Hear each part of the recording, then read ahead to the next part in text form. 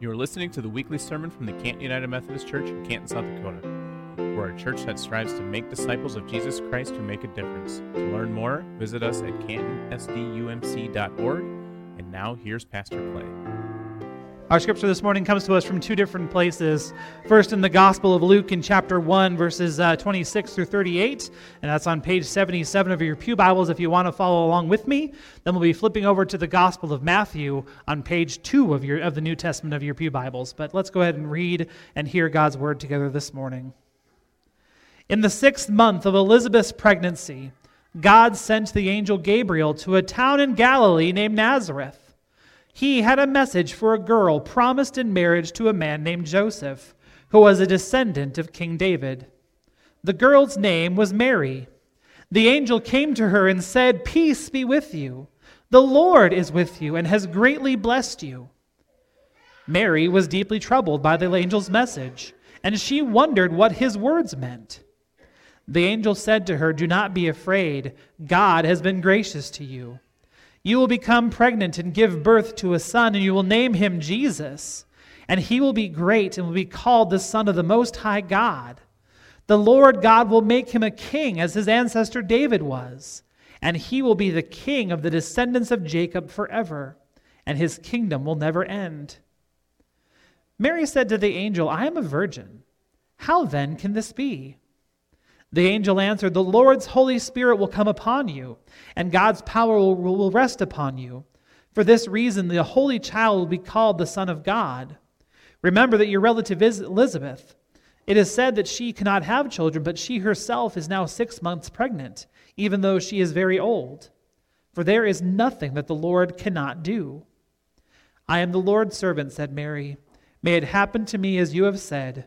And then the angel left her. Then from the Gospel of Matthew in chapter 1. This is how the birth of Jesus Christ took place. His mother Mary was engaged to Joseph, but before they were married, she found out that she was going to have a baby by the Holy Spirit. Joseph was a man who always did what was right, and he did not want to disgrace Mary publicly, so he made plans to break the engagement privately. While he was thinking about this, an angel of the Lord appeared to him in a dream and said, "Joseph, descendant of David, do not be afraid to take Mary to be your wife, for it is by the Holy Spirit that she is conceived. She will have a son, and you will name him Jesus, because he will save his people from their sins."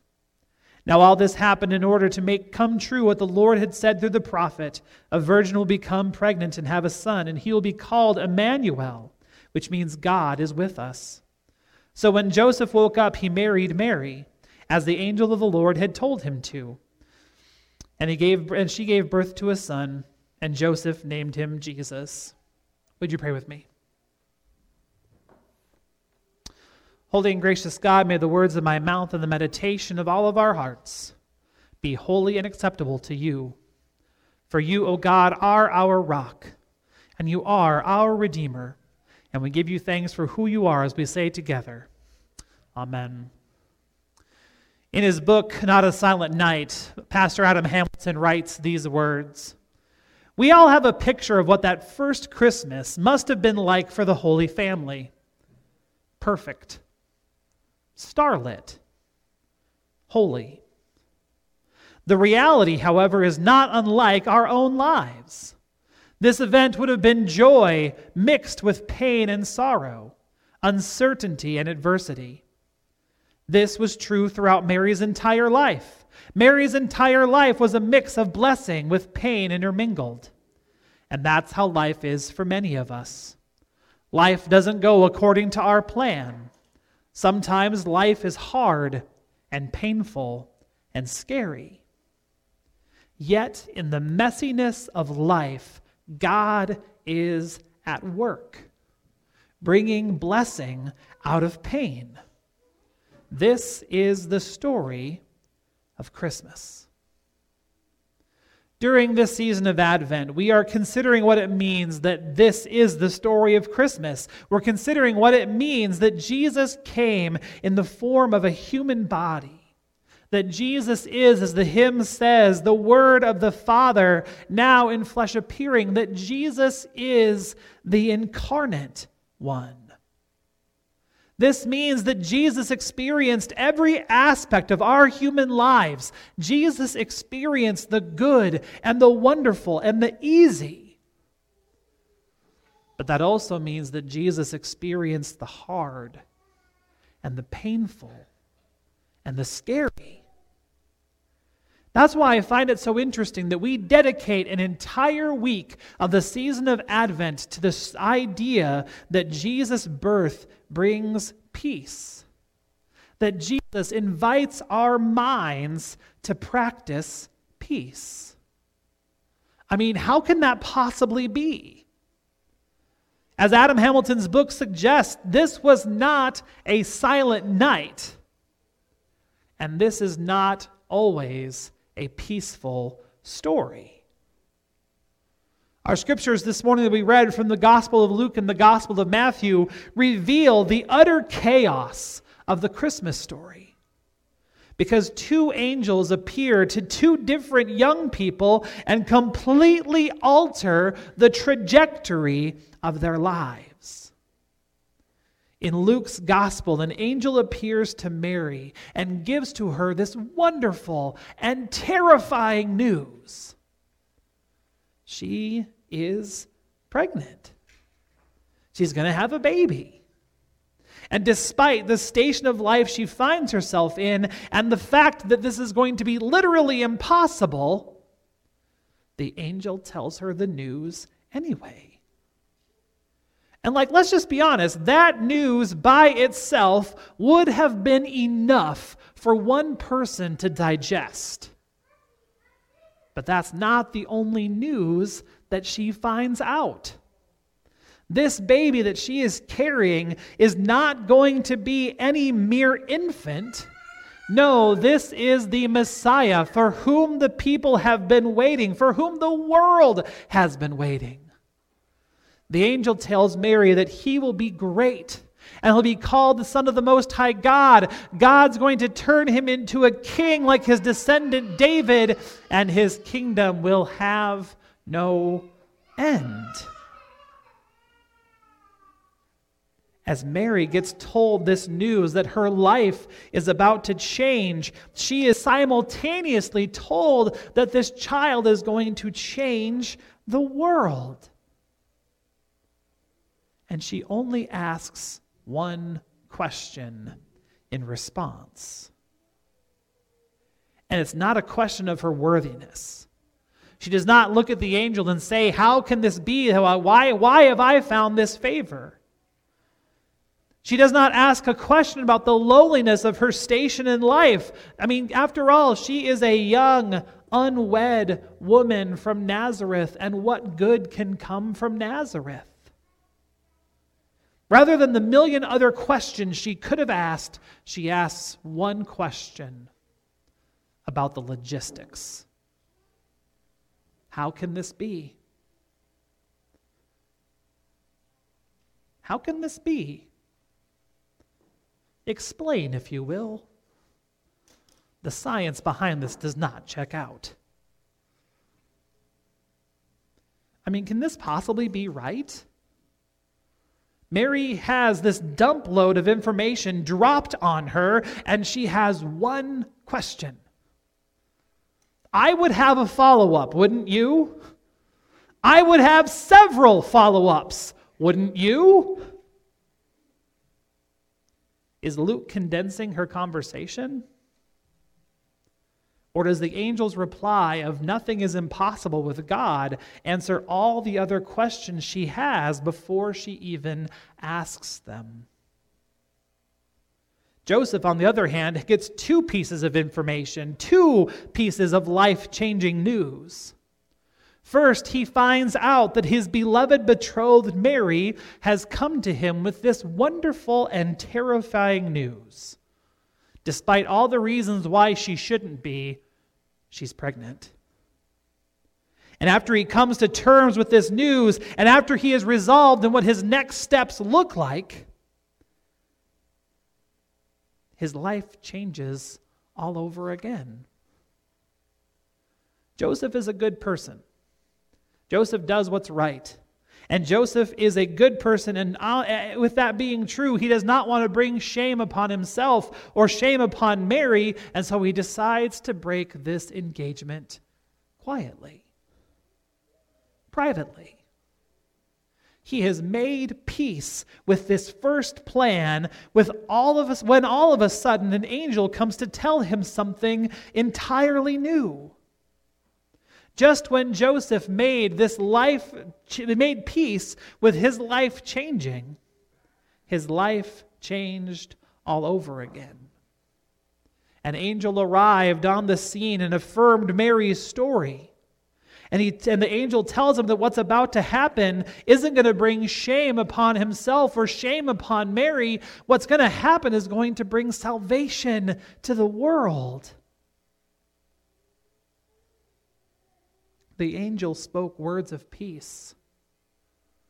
Do not be afraid. And Joseph's life is about to change in an entirely different way. He is not going to walk through life alone and lovelorn and skeptical, but rather his life is about to change because he is going to be a father. He's going to present his son in the temple on the 8th day of his life in accordance with the law, and he's going to name his son Jesus because he will save the sins of his people. Matthew tells us that Joseph wakes up from this dream and sets out to follow the instructions of the angel. Luke tells us that Mary ends her encounter with the angel by presenting herself as a part of God's crazy plan. Does that mean that these two people with such short order came to complete and perfect peace with the revised course of the rest of their lives? With what happens next, which is the gospel, the words of the angel seem to be all that they need. And that makes me ask the question, how can this be?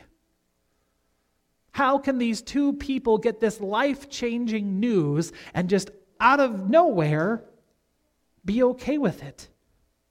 How can they experience so much change and prepare to experience so much pain and so much sorrow and so much uncertainty in such a small time and face it with so much grace and so much resolve and so much, dare I say it, so much peace?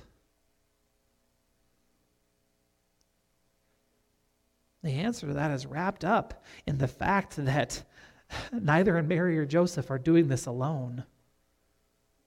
All of this happened because Mary found favor with God, and God made a promise to be with her throughout the entire parenthood of the only begotten Son of God. Joseph found the resolve to stand beside his fiancée because of the angel's words. God was with them. They were not alone. And because Jesus was born, they would never be alone again because Jesus has made an enduring promise to be with us always. The reality of our own lives is that there will be times when we go through things that are like that of Mary and Joseph. We will go through things that are completely amazing and filled with joy. But there will also be chaos and times when peace feels like the last possible option. But in Jesus, we learn about what God's peace looks like. In Jesus, we learn that God's peace is for us. And God's peace is unlike anything that we will ever see or ever have seen again. The good news of the birth of Jesus Christ is that in all circumstances we can draw the same peace that Mary and Joseph drew. Because God's peace is unlike anything else. God's peace made known in Jesus is not dependent upon our circumstances, but is based on our faith that God is working. that God is working. That God is working. God's peace is there when things are perfect and starlit and holy. And God's peace is there when things are in chaos. And so, friends in Christ, people of God, practice peace. Practice peace. Would you pray with me?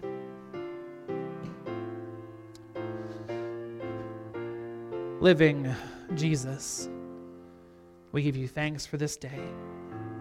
We give you thanks for this Advent season of preparing our hearts for your birth once again. And we give you thanks for peace. Jesus, we just know that in our lives there is the opposite of peace in a lot of ways, in a lot of circumstances.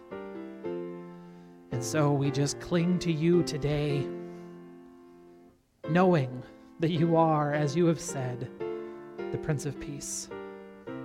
Knowing that you are our peace, and knowing that you don't give peace in a way that the world gives, a peace that is fleeting or conditional. You give us everlasting peace. So let us live in your peace. In your name we pray. Amen. Thanks for listening to this week's sermon from the Canton United Methodist Church. Join us in person or online at 10 o'clock every Sunday morning for worship. And now go in peace and serve the Lord. I want to encourage you after the message to head over to our YouTube channel and click the subscribe button. Over on YouTube, you will find videos of our entire worship service, a video cast of our weekly Cut for Time conversation with Pastor Clay and Eric, songs from our praise band One Way Up, and a bunch of other great things as well. Just search for Canton United Methodist Church. It would mean a lot to have you subscribe.